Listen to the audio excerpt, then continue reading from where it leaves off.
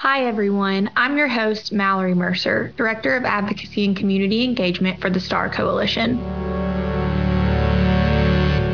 On this podcast series, we are going to shed light on some of the most stigmatized and misunderstood areas of the mental health industry. Our hope is that through this podcast, we can bring transparency and light to a system that is so heavily scrutinized. We aim to share vital information about a multitude of mental health topics while spreading the message that research equals hope.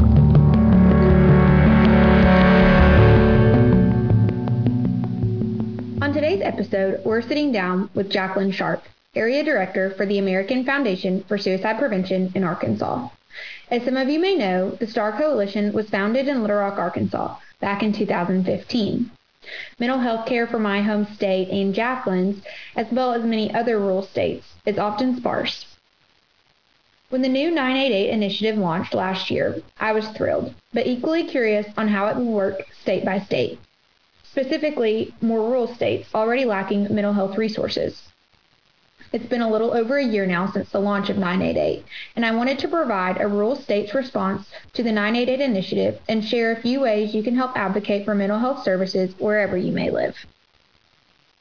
Today, we're sitting down with Jacqueline Sharp, Area Director for the Arkansas chapter of the American Foundation for Suicide Prevention. Jacqueline has been with AFSP for almost 2 years. Her objective is to support the mission and vision of AFSP nationally and at the state level. She works to support volunteers to achieve boots-on-the-ground work, provides community outreach, prevention education, advocates for legislation, and raises awareness on suicide being a leading cause of death. The Arkansas chapter of AFSP is near and dear to my heart as it serves my home state, so this is an extra special episode for me. Welcome to the podcast, Jacqueline. Thank you, Mallory, so much for that introduction. Thanks for having us on. Absolutely. So I want to start this episode off by getting a feel for 988 trends in the state of Arkansas. Can you give us a bit of information on the statistics you're seeing? Sure. So 988 launched last July, and when we reached out and spoke with the Arkansas Department of Health, because our 988 Crisis Center is actually housed in the Arkansas Department of Health and Human Services in Little Rock. They noted that between July 2021 and June 2022, they saw an increase. They had over 11,000 calls, which was 942 a month, and it was an 18% increase in monthly calls since the 988 launch. So that's a good thing. It means that people are utilizing the number. But for us as an organization, we want to make sure that we're helping support our crisis centers here in our state. We actually have 3 crisis call centers here in the state, the one in Little Rock, and then we have one in Fort Smith, and one that's actually in Northwest Arkansas. So we want to make sure that we're helping provide any support we can, whether that's advocating for legislation and funding for them, or just trying to get the word out about people utilizing 988 and, helping to debunk some myths as well that are out there right now. One thing they did note is that most of the calls that they're seeing are from loved ones who are supporting someone in crisis. So not necessarily somebody in crisis, but someone that's supporting another individual. So I think that's an important point to make, because a lot of people think, the National Suicide, Prevention Hotline, that's for somebody that's in crisis, not for me. But it is for you. If you have somebody that you're worried about or you're trying to support someone, it's a great resource for you yourself. And then there's a texting option. And so a lot of individuals will use the texting, and it's actually great for kind of younger individuals. We're noticing that individuals will reach out to that who are not comfortable on the phone. So far, we've definitely seen an increase. That's amazing. And that 18% increase in monthly calls just shows the need that we have here in our state. And I imagine, other states are also noticing similar trends, but I specifically like how accessible it is. You talked about the text line or it not having to be for you specifically. And I think those myths are obviously things that I want to talk about later in the episode. But I just think it's so interesting that there's really a lack of knowledge around 988 and, what it can provide and how accessible it is for Arkansans and for everyone in other states as well. Yeah, absolutely. And I think the other thing about 988, part of my job, as you said earlier, is going out and educating the community. And, we talk about that somebody that is in crisis is not thinking with the logistical side of their brain. That's what we know from our research. And so it just didn't make much sense to have this super long 1-800 number. It's hard for people to remember that who aren't in crisis. So for someone in crisis to be expected to remember that just didn't make much sense. Everybody can remember 911. So AFSP, both nationally and then at the local level, advocated for several years to get that number changed to 988 so that someone in crisis could remember that number a lot easier. So yeah, we're definitely seeing similar trends across other states and just our nation in general. So now the next conversation is just how do we continue to support 988? That's a perfect segue into my next question. So in March of this year, I know that AFSP, the Arkansas chapter, held its annual Capitol Day, which, you and I have talked about a bit. I think it's a little bit bittersweet, just the story that you told me about it. So can you start by giving me a recap on the events leading up to Capitol Day? What was the planning like for that event?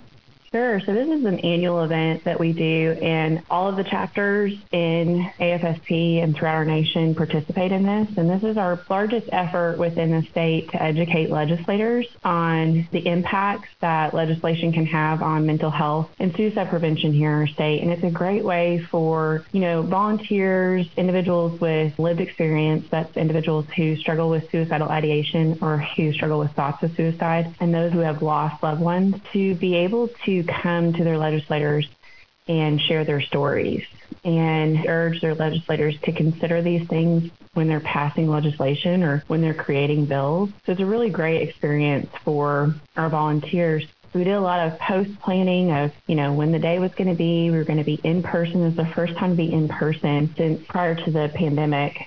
And we set up meetings for our volunteers to meet with their legislators. We had a couple of pieces of legislation we wanted to talk about with them. 988 was a big part of that conversation. And then I actually had, and this was the first time we had done this, and I think it made this event for us very, very special. We had two high school groups that approached us and said, we've got students here that are leading the conversation here in their high schools, and they want to be a part of advocacy. They want to learn what this looks like. And so we actually had two high school groups that joined us the day of the event to talk to legislators, to help get the word out, to be a part of the event. And so it was just really special for us because I think as a mom and as somebody that's in the community in the state of Arkansas, I'm just always blown away and so impressed by our younger generation and just their willingness to educate themselves and learn like what advocacy actually looks like. And it's not this thing that's like covered in mystique. And,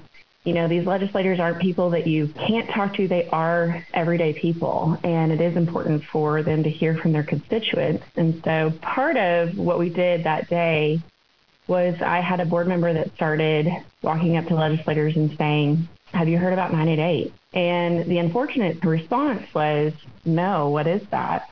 And so it became super clear to us the day of that we really needed to do some foundational education on just the basis of what is 988 and why should that be important to you as a legislator here in the state of Arkansas.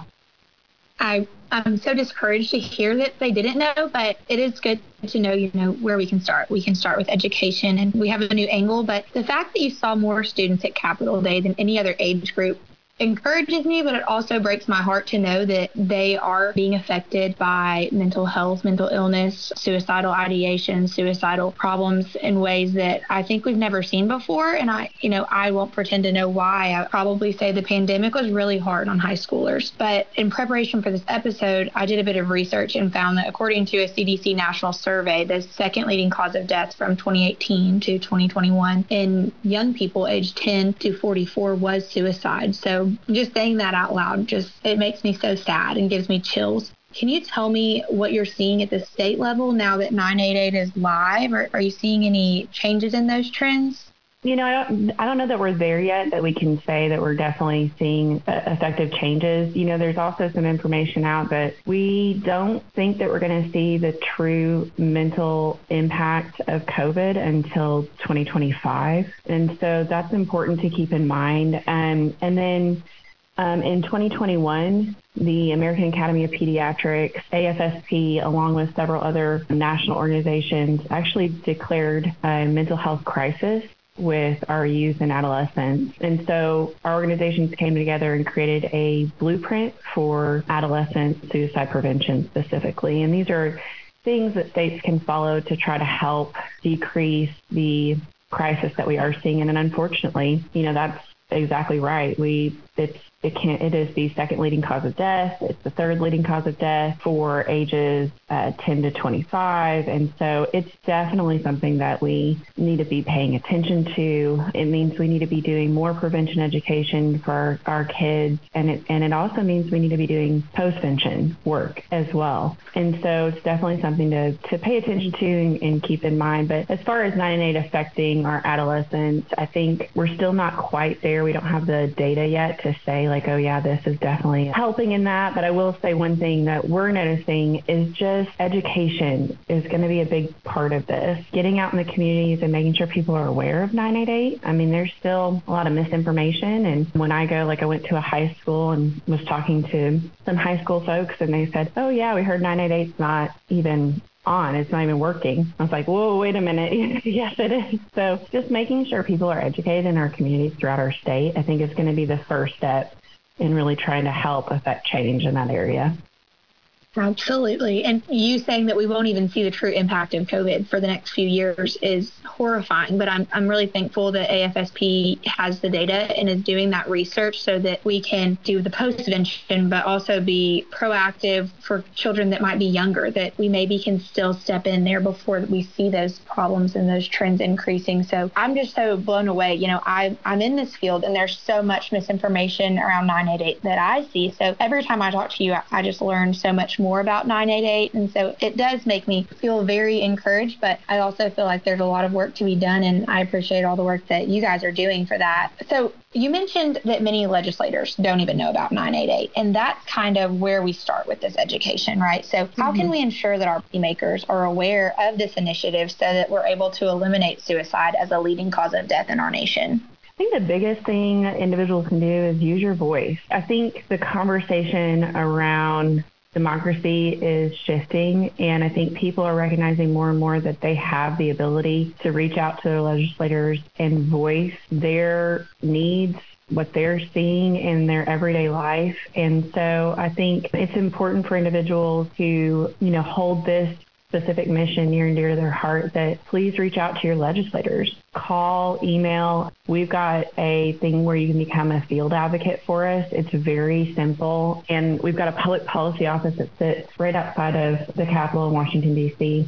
And they help us know, like, okay, this legislation is going to come down the pipeline, and here's how it's going to affect Arkansas, mental health for the positive or the negative. And here's what we can send to your legislator, and you can include your story. And so I think that's the difference. And I think people need to know that, like, these aren't individuals that are not reachable or you can't talk to. Like, absolutely, call, email, tell them your story, meet with them in person. There are several legislators that I know of that do, like, hey, I'm at a coffee shop today. Come meet with me if you've got time. And if you see that, make it a priority. Go talk to your individuals and let them know, like, this is important. And here's how it impacted my family, or here's how it's impacted, my children or our state. And just make them aware, because when they have a story, it means so much more. And so I think people need to hear, like, you have a voice, you have a story, and it's important to use it.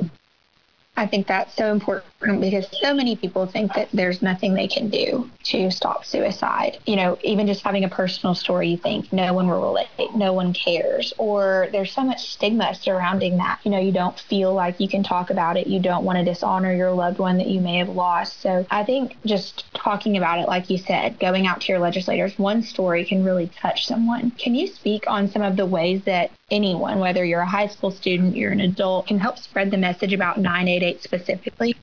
Absolutely. So I think, some of the conversation we're having here in our chapter and just with our, collaborating partners is we really need to approach it in a grassroots effort. So where are the places where we're seeing high-risk groups? Where are they already visiting or going to? And let's focus on those areas and start putting messaging about 988 in those areas. So specifically, one of our highest risk groups are high school students. So can you approach your high school and say, hey, during the football games on Friday nights, because in rural Arkansas, that's where individuals are on a Friday night. The community is at the football game. And so can you approach, your high school and say, hey, that big, beautiful screen that we have on the football field, would it be possible for us to at least have one slide that has information about 988 on it? Or can we have a table with some information so people can pick that up? So just thinking about some creative out of the box thinking, grassroots thinking around just meeting people exactly where they are. Another great example is farmers. Unfortunately, farmers are at a high risk as well. So can we look at mills? Can we look at, tractor magazines? I have a lot of farmer friends that, enjoy looking at tractors. So can we get, an ad in those magazines that has that information? So just really thinking through, can we meet people where they're at? Where are those individuals? And how can we get that information out to our communities, especially our rural communities here in Arkansas? I love that. Arkansas is so different from many other states, but there are obviously people that understand the demographic that you're working with. So I think it's just really important to know who your target audience is and how to work with them, especially in rural places. People want help, they just don't know where to start. And access is a huge problem. But the beauty of 988 is all you need is a phone, whether that's a public phone or your own phone. So I think that it's just encouraging to know that those people that have had trouble accessing mental health services, they are being reached now. So can you discuss, speaking of access, any specific barriers that you've experienced surrounding 988 education? Yeah, absolutely. So, number one thing that we've heard here recently is that you have to give a lot of information if you call 988, like personal information. We've also heard things like if you call 988, then they're going to send the cop, and that is not true. So it functions exactly the same as it always has. If you call 988, you will get routed to a trained crisis counselor here in the state of Arkansas. And the reason why it's important that we want you to get connected, if you are an Arkansas resident, to get connected to someone in Arkansas so that you can get connected to the local resources. And those people are trained to help you either talk you through your crisis, or they're trained to help talk your loved one and coach your loved one on what to do for you. I actually just had a volunteer call me, and she had no idea about 988, and I walked her through, this is what it is, and here's why it's important to know about it. And she had a friend call, and the friend said, my husband's in crisis. We don't know what to do. I'm at a loss. And so this volunteer said, let's just call 988 together. And she called and said, I'm so glad I knew about that. It was so helpful. We were able to get him help. I was able to help my friend, kind of calm down and feel like she was able to help provide support. So I think it's important for people to know, it's not just for crisis, it's for loved ones as well. And, I think we are hearing that for the LGBTQ plus community, there are concerns about calling it. And there are other lines for LGBTQ plus if that is a concern for you. So the Trevor Project actually has a crisis line, and there are a couple other organizations that also have crisis lines. So definitely important to keep those in mind. But as far as 988 is concerned, nothing has changed about the way it functions. We just shorten the number. Thank you for that. And it also sounds like you were saying earlier that you heard someone say 988 wasn't even live in their state. Can you talk about how the implementation varies depending on the state? And is there a way to know on, the progress of 988 in your state? Yeah, so actually AFSP, and this is something I just love about the way we've set up kind of our tracking legislation and making sure we're aware. So, we do monthly calls about the state of 988 just so we can keep up to date on everyone. And each state is different. So 988 was a federal piece of legislation, and then it was passed down to the states to kind of decide what to do with it. And what I mean by that is how to fund it. So each state does look different, and you can actually go to afsp.org/advocacy, and you can look at our state here in Arkansas, and then also you can look at other states and see what they've done. Now here in our state, we're funded through the state. funding, through the federal funding. And so the conversation with the states has kind of become, one, is that federal funding going to be sufficient, for years to come? Or do we need to start considering a surcharge? So just like 911 in several states, there's a surcharge on your cell phone bill or your phone bill, and that helps pay for services, the individual to answer the phone call, all the services that are attached to 911. So the same conversation is happening with 988. Do we need to consider a surcharge to help, sustain long-term our crisis centers here in our state? So it just kind of varies, and I would definitely encourage you to look at kind of each state, what they're doing and what they're trying to implement here within their states as well. And what can our listeners do to propel the 988 movement forward in their own states in the coming years without having to rely on legislation or national funding? Yeah, I think that's a great question. So one, educate those around you.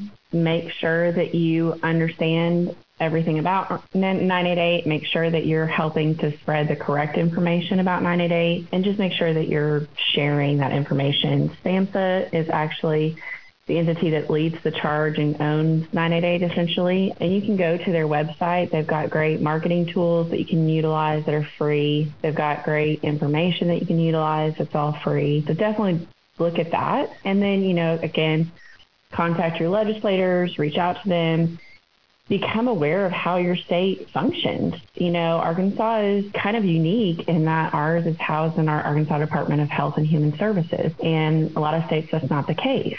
So what do they need? Reach out to those centers and say, what do you need, from us to help really advocate for this, make sure people are aware of it. What are you seeing that maybe are some barriers that we can help with? So I'd definitely say, reach out to your crisis centers, educate yourself on how that works within your state, and then make sure you're educating others in your community. I will link the Arkansas Department of Health specifically and SAMHSA, and then a few other resources for people who may not be in our state. But if people are in other states, can you give some guidance on how they can get connected to their necessary resources?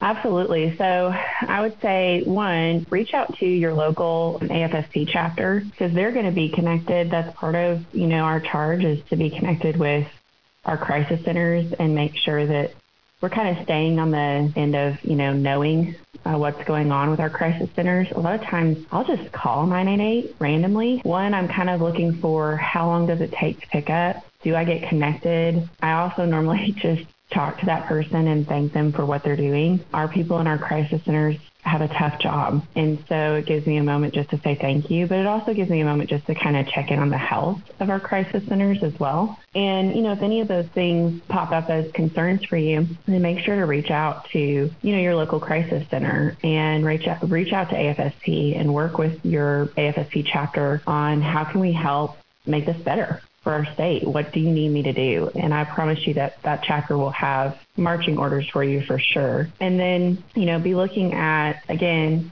afsp.org/advocacy. We've got all of the information on what we need as far as legislation is concerned for 988. So just make sure that you're looking at that and then reaching out to see how you can help affect change. And I think, I have reached out to the Arkansas AFSP chapter just to see how I can help. And they've made it so easy. So I'm sure other chapters are the same way. They tell you exactly where to report, how you can help. They ask what you're interested in. And so there's so many options, whether, you're busy and you just want to drop in sometimes, or, you want to be very involved consistently. So I think that there is space for everyone, no matter what level of involvement you want to have. So I do encourage you. I'll link the AFSP Find Your Chapter for our podcast today. But I want to ask one final question. Obviously we're in Arkansas here, but I want to know what the future of 988 is, specifically in rural states.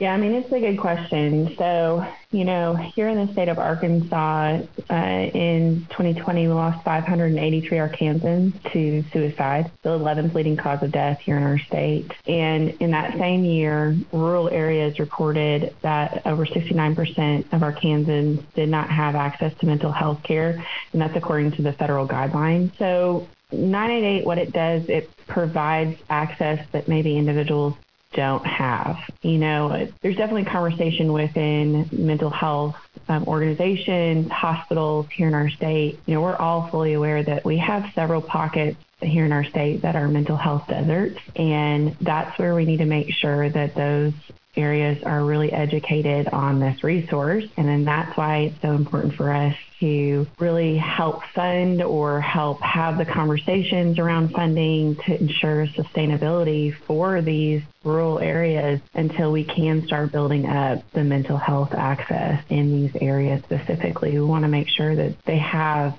a resource, that they don't have, that they're not sitting without anything. So I think that's really important to point out too. One of the things that we're seeing, a trend that we're seeing, is that when people don't have access to mental health care and they're in a rural area, or maybe they can't afford it, they're going to churches or other religious organizations. And the problem with that is that we know that there's not a lot of training that happens on what to do with someone who is suicidal or someone who's in crisis. And so we really are looking at where are some gaps and how do we fill those gaps. And so talking to churches and church leaders and religious organizations, making sure they have training on what to do if somebody comes to you in crisis. We also address the kind of moral dilemma that happens with suicide in religious organizations, and just the importance of making sure that you know warning signs, risk factors, and then if someone does say, yes, I'm thinking about suicide, do you know what to do with that yes? And a lot of people may be okay asking the question, but then when someone says yes, they don't know what to do with that. And so just making sure that individuals are educated on what to do is another way that we can help, provide resource within communities that don't have mental health access. I think that's so great and so informative. I think that, especially in the state of Arkansas, we do have a lot of mental health care deserts. And so we can do, the STAR Coalition, AFSP, the Arkansas chapter. I hope that you'll reach out to us if you're listening to this. And if you're an educator or you're a church leader or just someone in your community that, you're looking to enact change and help your community members, please reach out to us. Thank you so much for your time today, Jacqueline, on our podcast. I really can't express my gratitude for all the work that you're doing. Like you said, it's a really tough job, and I'm just so encouraged and inspired at the work that you're doing in our state.